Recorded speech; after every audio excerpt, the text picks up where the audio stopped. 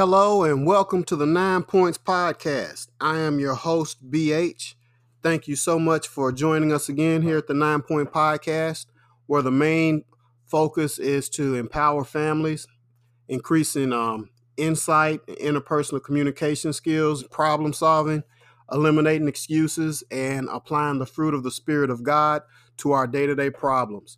Again, my name is BH, and on today's podcast, we're going to start off talking about the fruit of the Spirit and a common question that has come up from time to time, not only in my own life, but in the lives of other people, friends, family members, and strangers.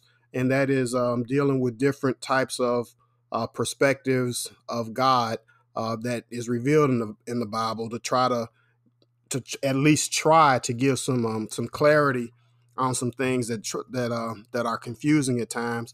And then also the next step for Z time, we're going to talk about the lust of the eyes. Remember, the last podcast was 3 squared, and I said that first was going to be the lust of the flesh. Then today is going to be the lust of the eyes, and then the next podcast I have with Z time is going to be the pride of life.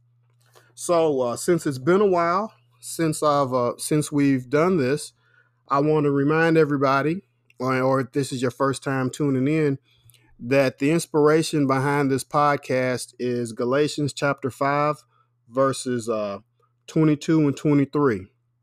And that reads as follows: But the fruit of the Spirit is love, joy, peace, forbearance, kindness, goodness, faithfulness, gentleness, and self-control.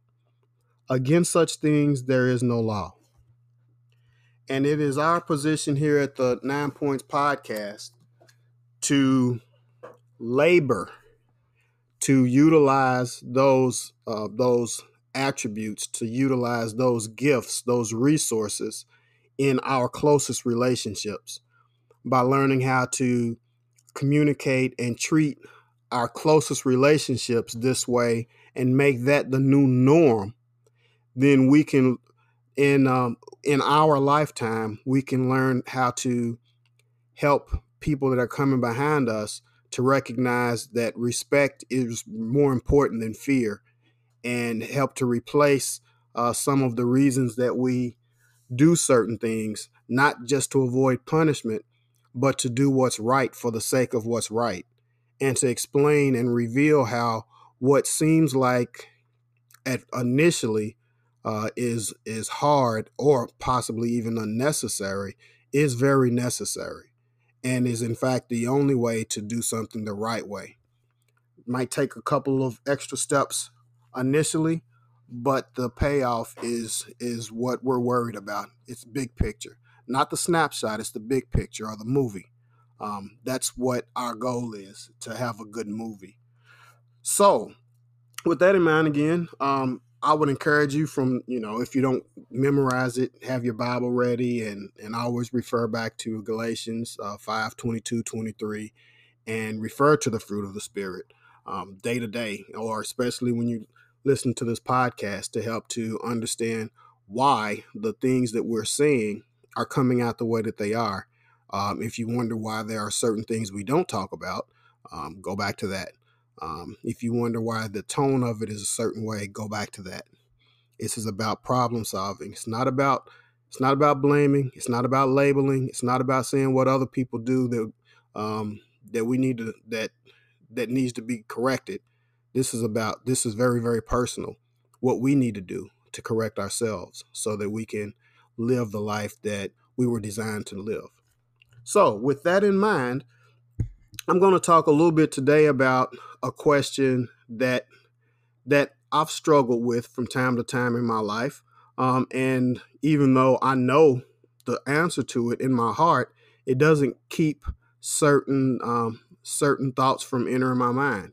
I might experience something that's frustrating or confusing, and it'll come in, but I don't allow it to rest. I don't allow it to take hold. I don't ruminate on it. I don't spread it to other people. And that's the difference. So certain things might come to your mind, but it doesn't mean that you have to give it a home. and allow it to rest in your heart and in your soul. So, what I'm speaking specifically about is the fact that we are the product of and serve a very loving, very patient, very generous God. And throughout the Bible, when you read the Bible, there are lots of descriptions of God punishing people for poor choices. And one of the things that I struggled with from time to time is God being all powerful and all knowing, and punishing people that He loves, sometimes for generations um, of punishment for things that people did. So let's say somebody did something this year, and a whole group of people get punished for a dozen years. And when I wasn't into my Bible at the way that I am now, I struggle with that from time to time. So I'll share this. I'll share a little analogy, a little personal, some things that I've gone through in my life, maybe a little humor to it, and maybe it'll help you to understand it, or at least gives you something to put on the shelf in case you get confused like I was in the past. I'm going to read very, very briefly. This comes from the book of Nahum. I think I'm pronouncing it right. Nahum. And all I'm going to read is Nahum chapter 1, verses 1 and 2. After I read 1 and 2, I'll go into the reason that I stopped. Okay? Nahum chapter 1, verse 1 reads, "This message concerning Nineveh came as a vision to Nahum, who lived in Elkosh. The Lord is a jealous God, filled with vengeance and rage. He takes revenge on all who oppose him and continues to rage against his enemies." So I'm going to stop right there. And I'm going to stop there because the first thing I have to get out is very, very important. Everything that happens, everything that I say after this, if you can't agree to this, then you're going to have trouble agreeing with any analogies or self-disclosures that I share with you. But the important thing you have to recognize is this. First and foremost, God does not get jealous the way that humans get jealous. God's jealousy is not the same as human jealousy. When people wrote the Bible, when that was shared, and when it talks about God being jealous for things that other people do and punishing them because of things that they do, my position is that God is not jealous the way that humans are. Sometimes we have to use the words that are available in a common, in a vocabulary to explain a message, a deeper meaning. But jealousy, as it applies to human beings, getting back for each other or being betrayed and stuff, I don't feel that it perfectly applies to God, and I have a couple of reasons for believing that. First and foremost, God isn't surprised. So the notion of God being betrayed, He can't be betrayed like humans betray others. If you promise somebody that you're going to pick them up, you're going to give them a ride to the game, and that person is sitting around waiting for you to pick them up in the rain, like it's happened to me before, and you never come, well, that person that was sitting in the rain feels betrayed because they thought that you were going to pick them up. The Bible is consistent in saying that God is all-knowing. God knows the end from the beginning. Therefore, anything similar, anything like betrayal or anything that relates to betrayal is different for God. He knew what I was going to do before I did it. He knew why I was going to do what I did before I even did it. And even though it takes me some time to get through the mess that I cause in my own life, that doesn't mean that it's a surprise to God. To understand how God deals with us, however, it requires us to talk in a way that we can relate to. So again, even though the analogy of God's jealousy not being the same as human jealousy needs to be embraced. So take that, accept that, think about that. God can't be surprised by us. Now, when the Bible talks about being troubled, certain things that we do grieves the spirit, I think that speaks more to the fact that God gave each of us a soul. God gave each of us an eternal part of himself, a soul. And when we do things to grieve that eternal part of us that God gave us, then it grieves us. It grieves God. It grieves the God within us. And the God who gave part of himself witnesses that. And if you've ever, you think about, well, I don't want to go too far in this direction, but the spirit and the flesh, imagine that if the spirit and the flesh are working together, everything is good. But if something's wrong with the body, then sometimes the body will fight it. And when the body's fighting something that doesn't belong, you can feel sick, you can feel nauseous, you can get a fever, thus forth, so on and so forth.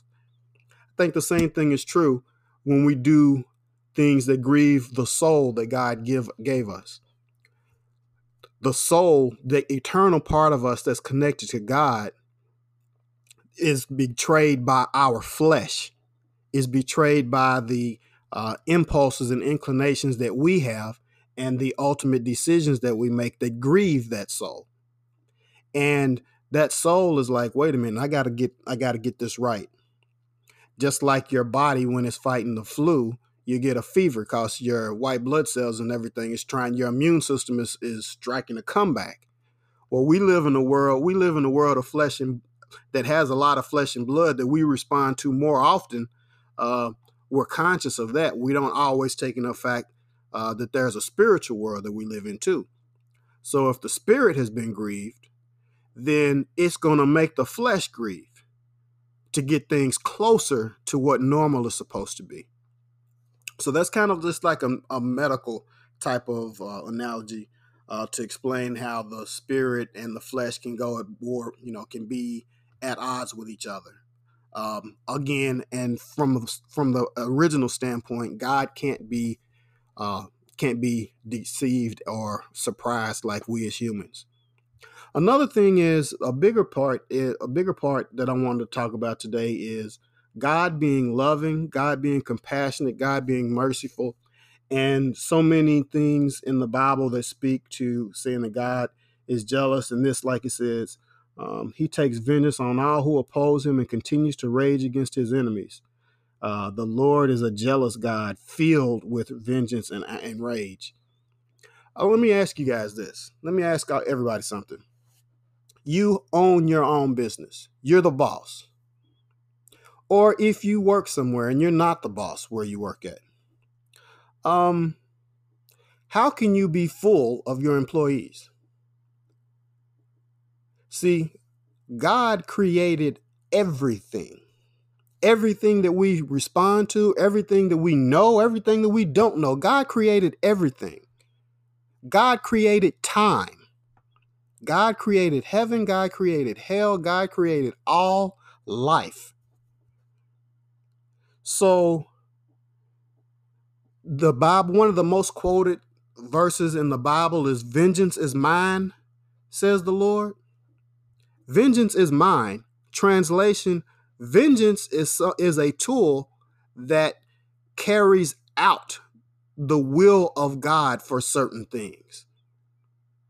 God cannot be full of vengeance if God is using vengeance, or if vengeance comes and goes when God says it's okay. So the way that the wording of that is, again, it can be confusing if you want to look at it and say, well, oh, this is saying that God can be petty. No, God is not petty. I'm petty. You are petty, and you have limitations. You have spiritual limitations, cognitive limitations, just like myself. But to assume that God is petty, that God is jealous in the way that we are petty and jealous, that is inaccurate. It's not true.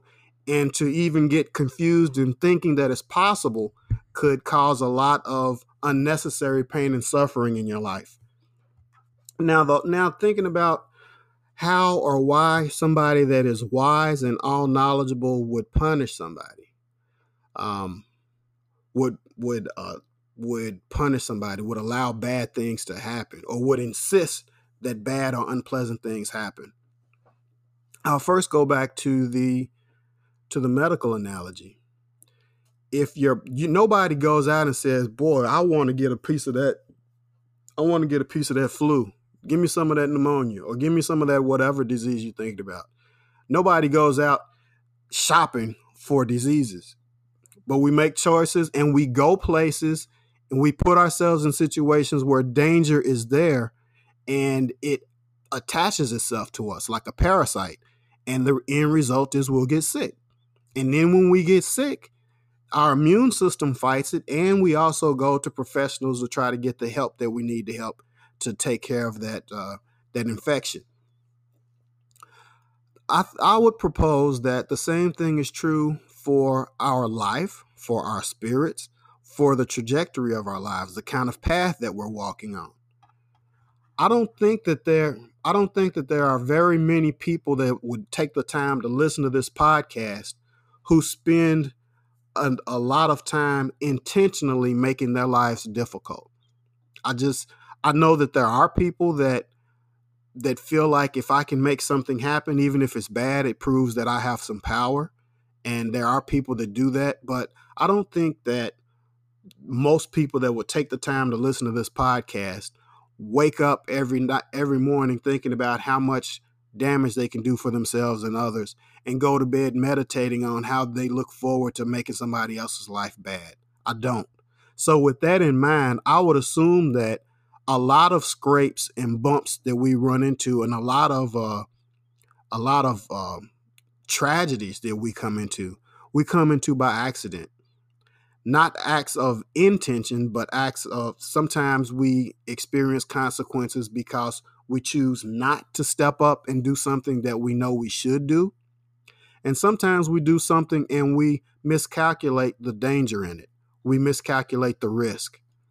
And by miscalculating the risk, sometimes, a lot of times, God loves us and protects us with his grace.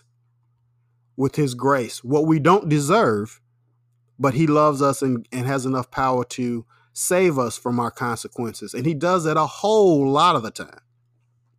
There are certain occasions, however, where God will withhold his grace and allow us to experience some semblance of the consequences, at least some symbolic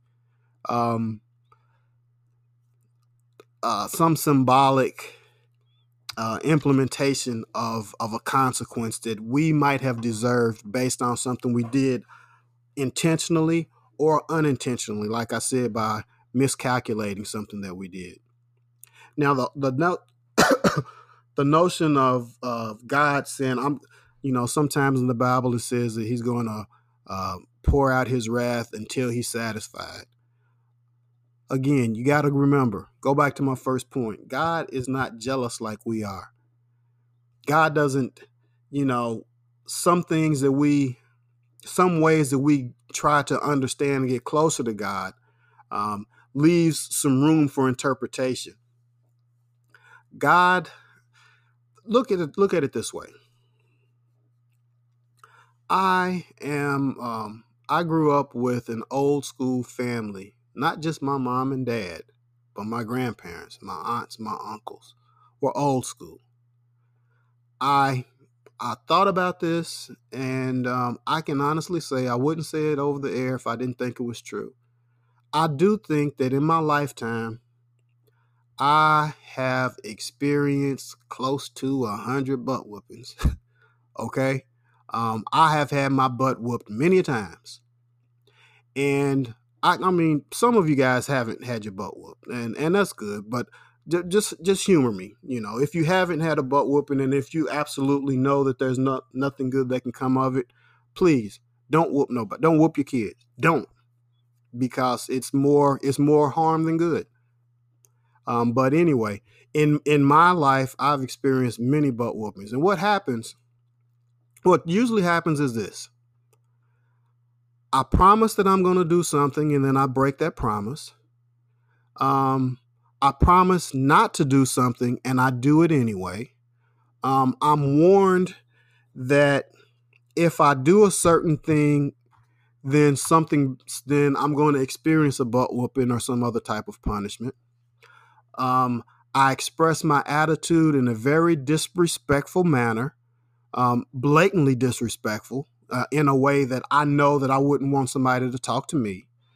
Or there were also some times where people said things that I did that I actually didn't do. But my reputation preceded me, and the butt whooping commenced because my reputation preceded me, and it was real easy to imagine me doing what I was accused of doing, of being what I was accused to do. So what would happen when I would get my butt whooped? I'm pleading, please don't. Please reconsider. Don't do it. I learned my lesson. Please don't. Then the licks would come. And I can tell you, within the first couple of licks, I'm pleading, I'm begging for mercy, I'm making all kinds of promises. Oh, I know what I did. I know I was wrong. I'm so sorry. Please stop. I could have got an Oscar for my performances. And when that fire was on my behind in the form of that belt, I was sincere. Every fiber in my being was sincere. I was completely aware of what I did, and the patience that my parents had with me, or my aunts had with me, until they couldn't hold back the justice anymore. And now I have experienced 1 lick, 2 licks, 3 licks. Oh, please, I get it. I've changed my ways. Please make it stop. That's what happens in the mind of someone who's getting their butt whooped.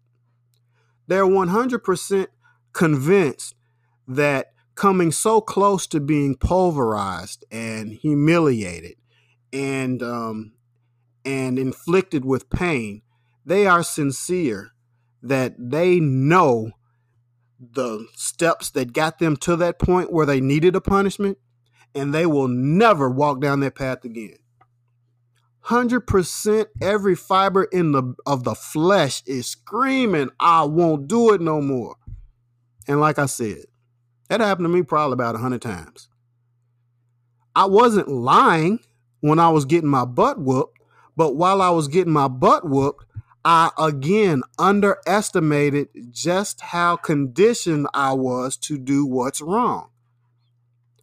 And to be honest, I don't know how much my performances and my pleas for the authority figures to stop whooping my behind, I don't know if that resulted in them reducing my butt whooping by a stroke or 2 or 10. I don't know. But I just know that there was always a matter of, it's coming. I know what it's coming for. If you give me this chance to prove myself without spanking my butt, I promise I won't do it again. Oh, goodness, this is real. It's happening. Man, this is terrible. Please listen to me. Please give me another chance to prove myself. And then it'll eventually stop. Now, the butt whooping analogy. I will use my experience as a butt whooping survivor to apply to scripture when it talks about God and punishment. When there are times in the Bible where it talks about people collectively. There's probably some times where there are times where it talks about people specifically going to get a specific punishment because of what they did specifically. But a lot of times there's also punishments about what groups of people have done for a long period of time, and saying that these consequences are coming. Again, just follow my butt whooping analogy. People ask God for mercy before the punishment happens.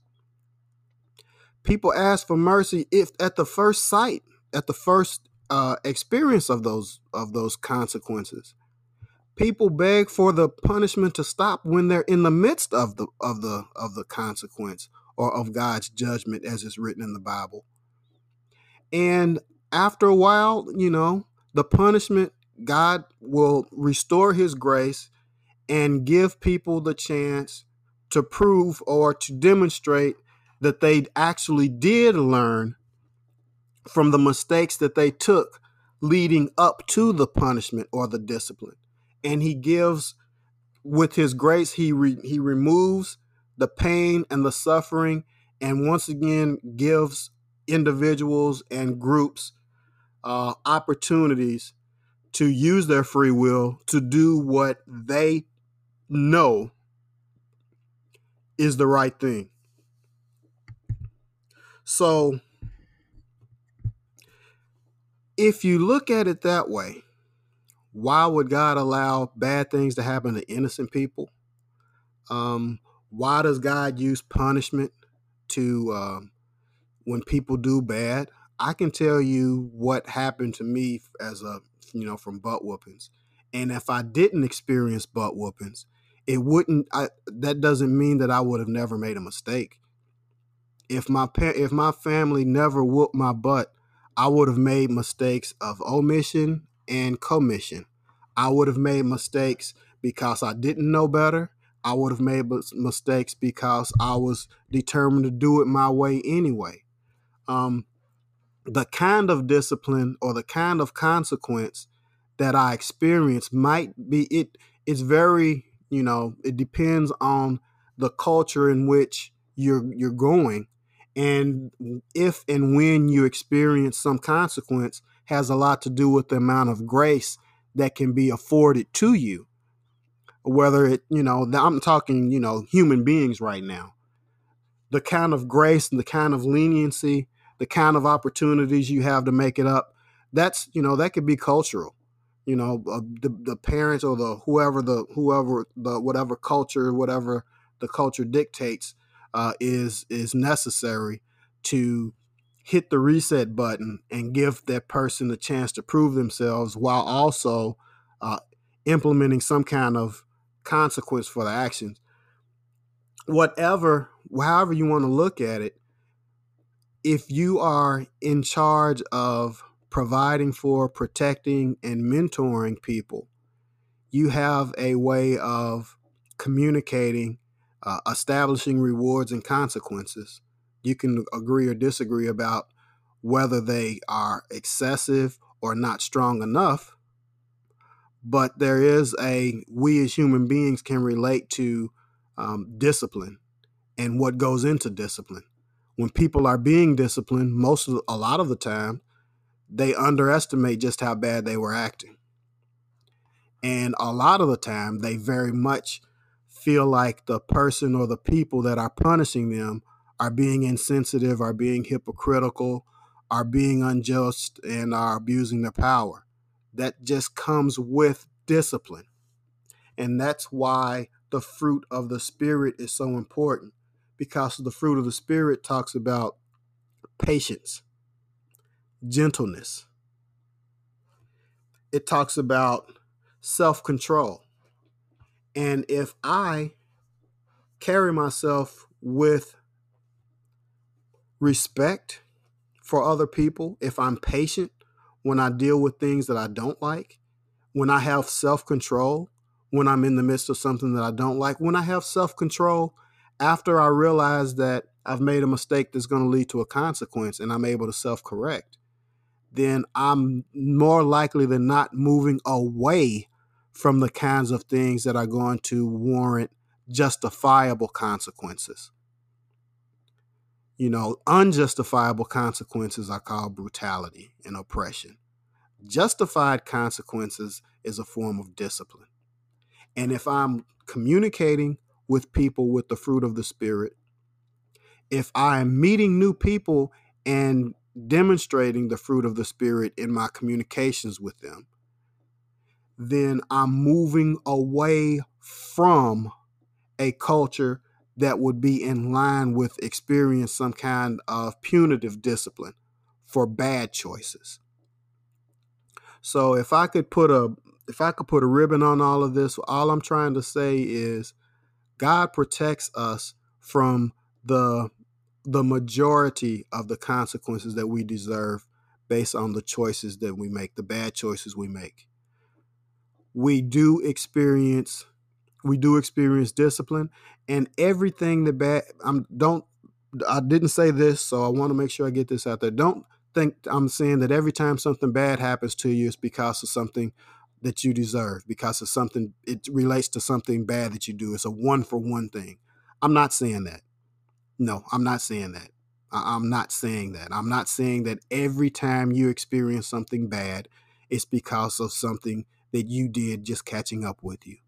That is a completely different, distracting, and illogical train of thought, and I'm not a part of that train. What I'm talking about is in the big scheme of righteousness, repentance, transformation, there's a learning curve. And when we're learning, there are times where discipline is necessary. The Bible does talk a lot about what a fool does with redirection and discipline. A fool rejects discipline. And an example of a fool is somebody that is getting their butt whooped over and over and over again.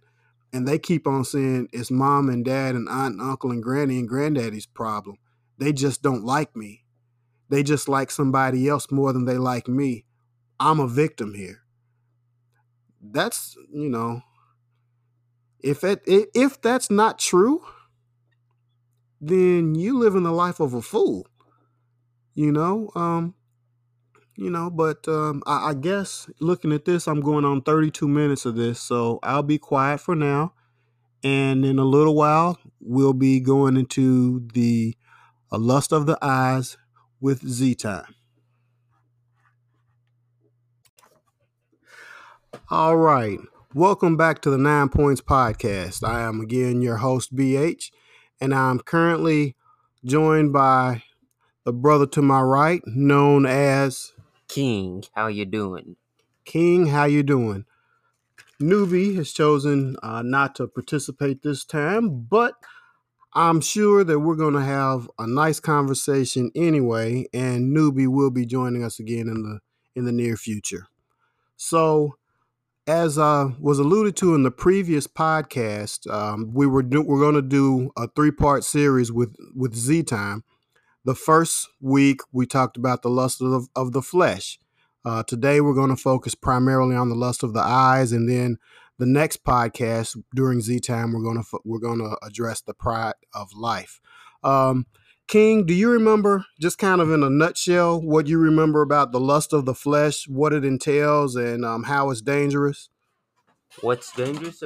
The lust of the flesh is like when you're craving for something and it doesn't satisfy you, and as much as you try to get that feeling, it's just not working. And then that person slowly begins to lose their sanity to where they do evil things. Right. That's like when people choose money over.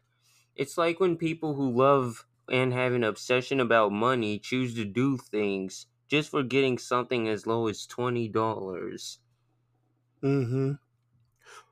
Well, what you're describing in general, you're talking about just lust in general.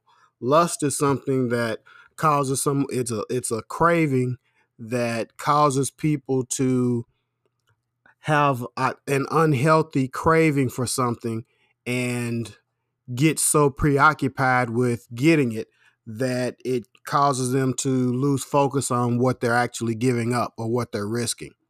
And specifically lust of the flesh has to deal with like flesh stuff.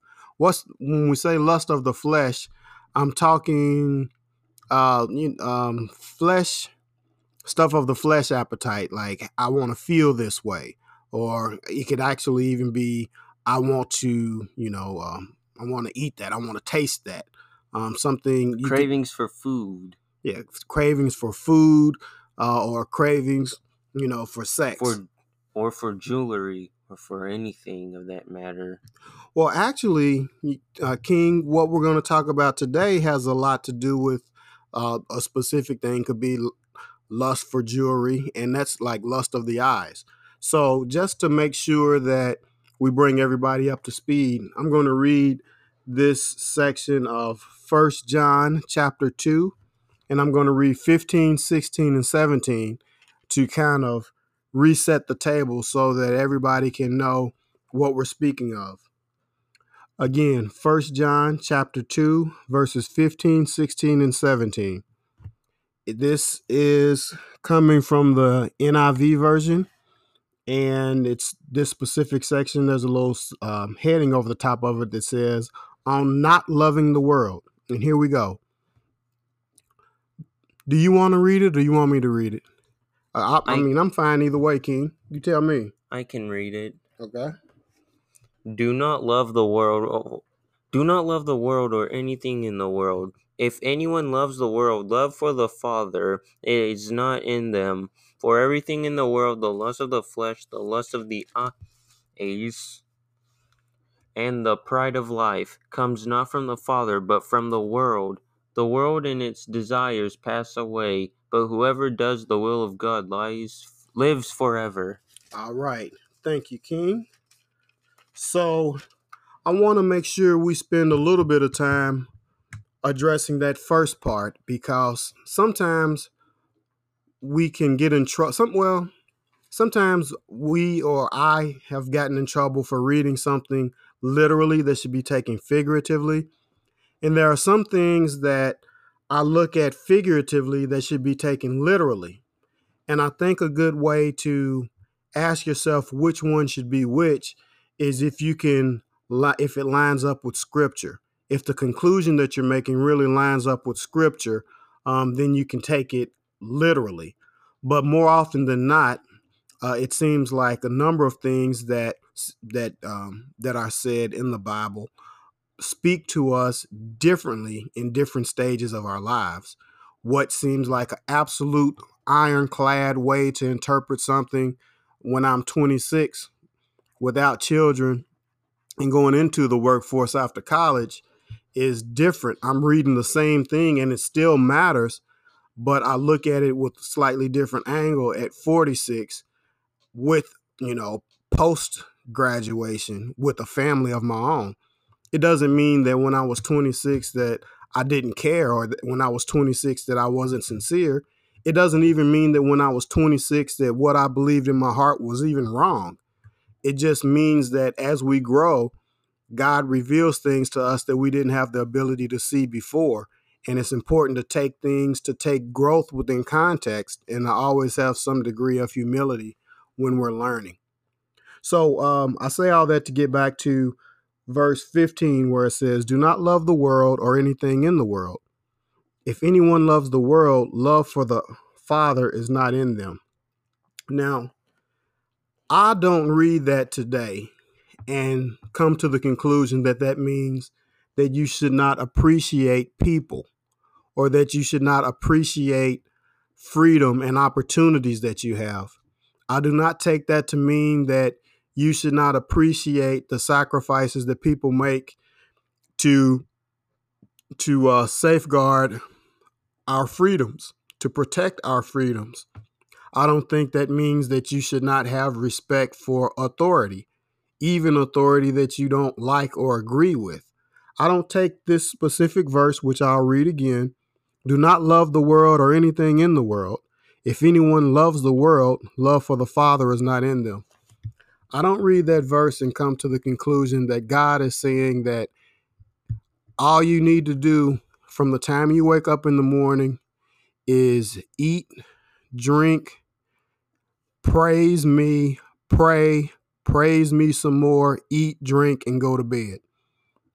I don't think that that is at all what God is demanding of us when it says, don't love the world, because if you love the world, love for the Father is not in them. I think it boils down to the interpretation of love. If you put the world and the pursuit of worldly things before you put them before God, then that means that that means that my priorities are going to be world focused and not God focused. So again, I believe that we're supposed to be good stewards, being responsible, being respectful, and being humble and courageous when we have opportunities. And when we want more opportunities, to be appreciative of what we do have, to make the most of the resources that we have, to give God praise for what He's already worked out, and to carry ourselves with confidence, knowing that He's already taken care of and provided us with what we need. So, if anyone loves the world, love for the Father is not in them. I take that to mean make sure you keep God first. As much as you love other people, as much as you love opportunities, don't forget where those opportunities came from. Don't think that just because you are blessed, you and I are blessed with the opportunity to be a part of our own deliverance from certain bad behaviors or certain bad habits that we might have. Don't make the easy and false assumption that it is your hard work or my hard work or my discipline to finally get over myself that put me in a position where I'm no longer stumping my toe where I used to. It's a combination of being willing and being appreciative of the door that's been opened and remembering that it's God that puts you in a position to have that path that you find yourself on now. Now, I think I just said a whole bunch, but when I'm coming from the heart, that's kind of what I do. Are you King? Do not love the world or anything in the world. If anyone loves the world, love for the Father is not in them. What does that mean to you?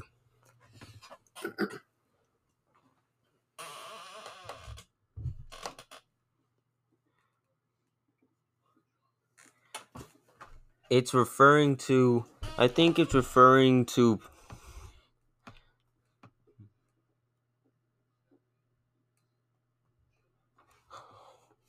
honestly, I'm Like, not really sure.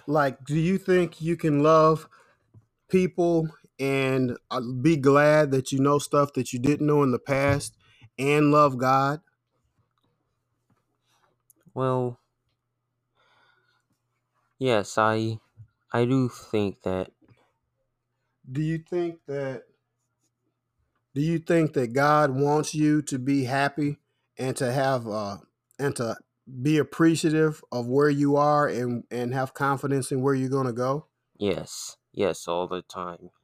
Do you think that God wants us to remember that the most important thing is to have a proper focus on Him and to do things that He puts on our heart that is right? The other world will the rest of the world will disagree with me, but I agree with what you said. Okay. So the next part where it says, for everything in the world, the lust of the flesh, the lust of the eyes, the pride of life comes not from the Father, but from the world. I know what that means. It's referring to men. Men are the one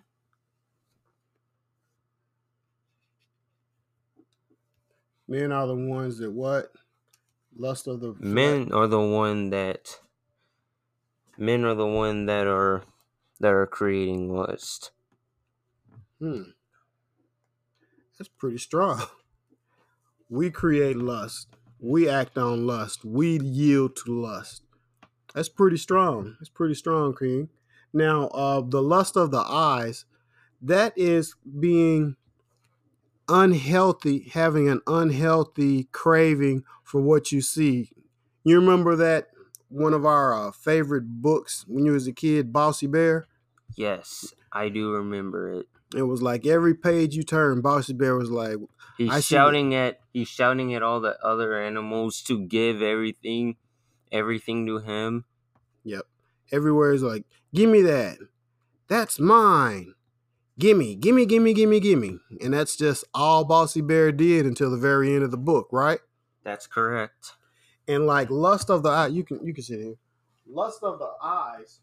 Lust of the eyes is to kind of go around in life and regardless of what you have, if you see something else that is appealing to you, you want that too. To be greedy and not even thoroughly appreciate what you have. That's what lust of the eyes is. It's like, ooh, that's good. I gotta have that too. Go ahead. Hmm. Well, I'm not sure about everyone else, but I I have some plastic food that I play with from time to time. It's satisfying and it helps my nerves. And I think there's a reason dad is my my dad, which is BH. I think there's a reason BH wants me to keep it down from the levels I take because well, this could happen to me as well. I could have a really big obsession about my props, and next thing you know, I just want more and more and more, and I might lose control of that. You know what, King? I had no idea that you were gonna go there and reveal that in a personal way, and talk about how something that you do that brings comfort to you can get out of hand. Those of you that might not remember, King is on the spectrum, and from the time he was a child, before he could even talk, he loved to have something in his little fingers. He loved to have something in his hand, in his fingers, to fidget with. And in the medical field, well, in mental health, those are called anxiety binders. Um, People, there's a lot of different things people do to soothe their anxiety. And one of the things that King does is he'll have props and he'll just jiggle those props. And we've talked a lot about, if you have props in your hand, it's hard to have something else in your hand. And if you have a job, you're going to have to learn how to balance that craving to self soothe with those props, with being able to tolerate doing other things with your time and with your resources than holding those props. As uncomfortable as it might be to be in certain situations, you have to challenge yourself a little bit at a time so that you can endure the new responsibilities that will come to you the older you get in life. So that's what he's alluding to. And how that relates to this is, too much of a good thing can become a bad thing, right? That is correct. Too much of a good thing can become a distraction, correct? Yes, like in scripture, there's flat earthers out there. Some of them are Christian like us, but that's because they take some of the scripture out of context. And yeah, flat earth is a distraction if you're not reading about the shape of the earth correctly. I'm not talking about the earth. I'm not it's We're still on topic. I'm just giving out an example. Okay. Hope y'all getting all that. This is King getting deep. This is King sharing of himself and I've making this encountered personal. flat earthers before. Flat earthers. Yeah, well, I can't really speak to a whole lot of people to do that, but I can speak to the whole thing about lust of the eyes and how it can get you in trouble. And I'm gonna just use the analogy. I read some scripture, and I mean, a lot of times it's in the Bible that talks about how when people get delivered from bad situations, and then over time they pick up new bad habits, God punishes them in a big way. Then God punishes the people that were mean to him and gives us new opportunities. And throughout the Bible, that pattern happens over and over and over again. But being that I'm a father, I can relate to that.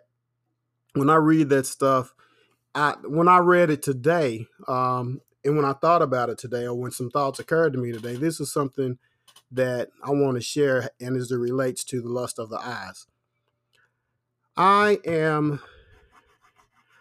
tell King that I want him to go and do something. I tell King I want him to wash the dishes. King knows how to wash the dishes. I've showed him how to wash the dishes. I've seen him do it by himself. He knows how to do it. However, King also wants to, I'm just going to make something up. King also wants to play his video game. So the fact that I'm asking King to take care of this, King might miscalculate. And in his mind, he might say, well, I'll do it when I feel like doing it. Or he might complain to himself or say out loud, I don't really feel like doing that right now. But the fact is, I am asking him to do something that I know he has the ability to do. Now, King might be distracted, the lust of the eyes, he might be distracted by playing his video game.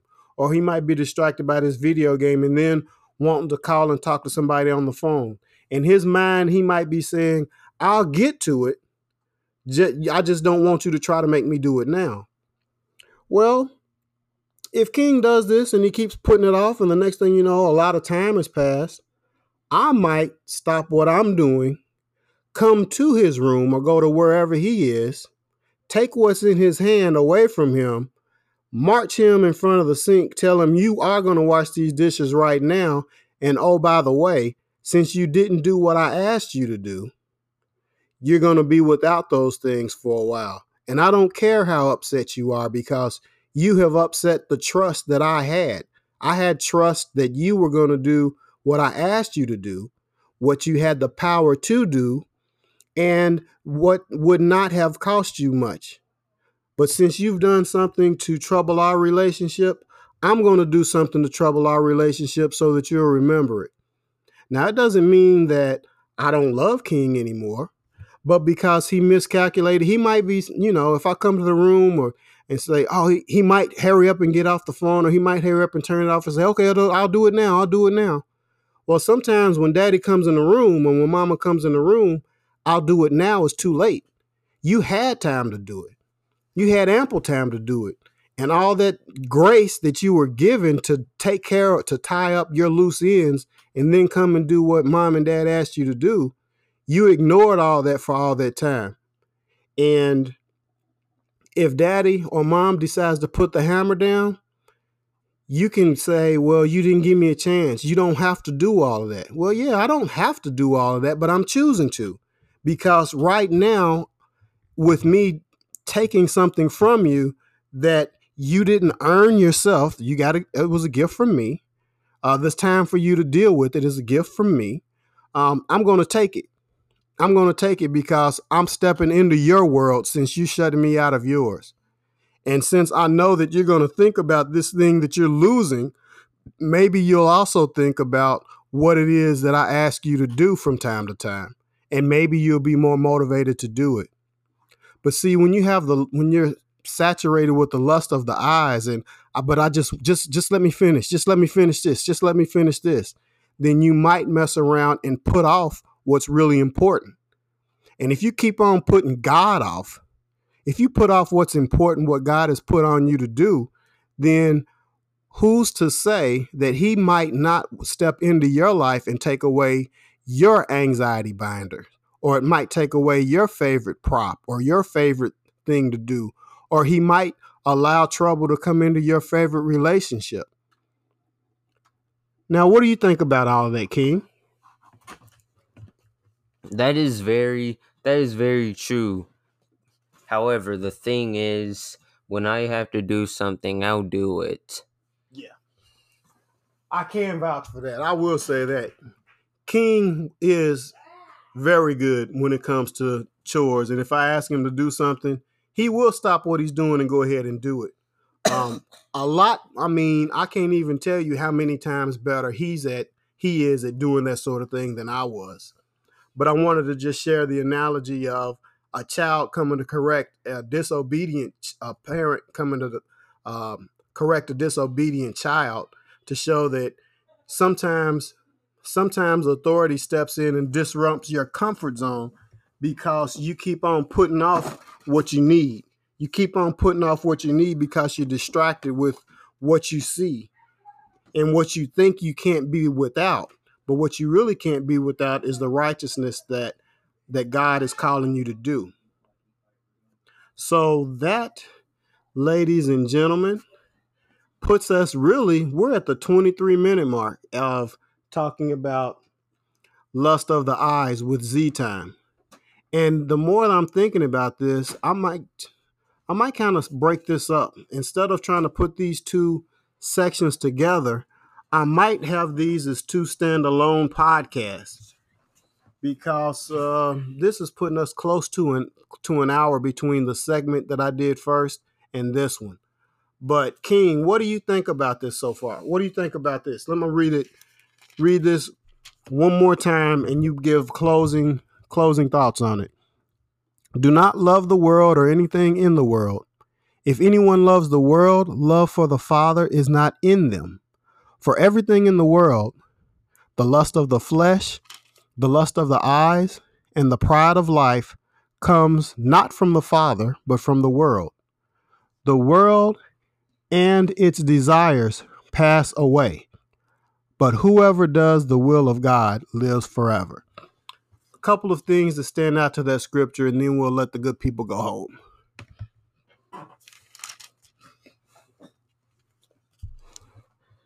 Okay, if you see that scripture, don't take it too literal. Instead, make sure what make sure you really think about what you're going to do. If you're looking forward to getting something, then just think about it and make sure you're not obsessive about it. And if it's another person,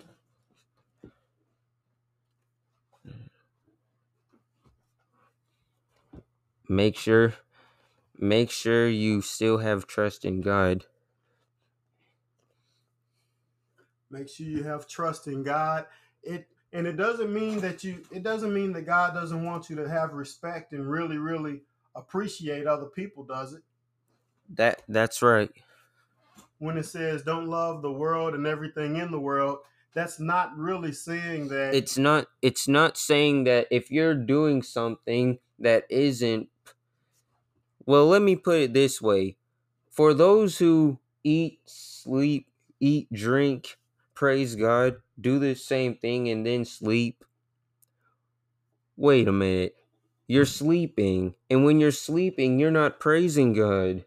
So what does that mean? Don't take that literal. Don't take that literal. Do what God puts on you to do. And remember that it's not the desires of the flesh that will give you the true satisfaction that you looking for. What's really going to satisfy you is when you are moving on what God puts in your heart. And the way that God asks us to live, he gives us the fruit of the Spirit.